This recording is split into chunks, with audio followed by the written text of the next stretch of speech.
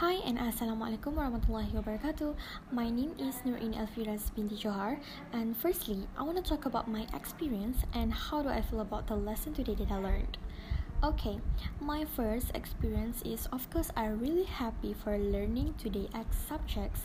It's about tenses, for example, a present tense and also a past tense.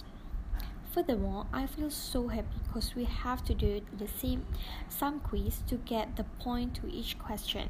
It's quite hard, but it's okay. It's challenging me, and I love challenge. For me, I think Madam need to hold classes to facilitate students' understanding of the topic that we learned every week in subject English proficiency. Thank you.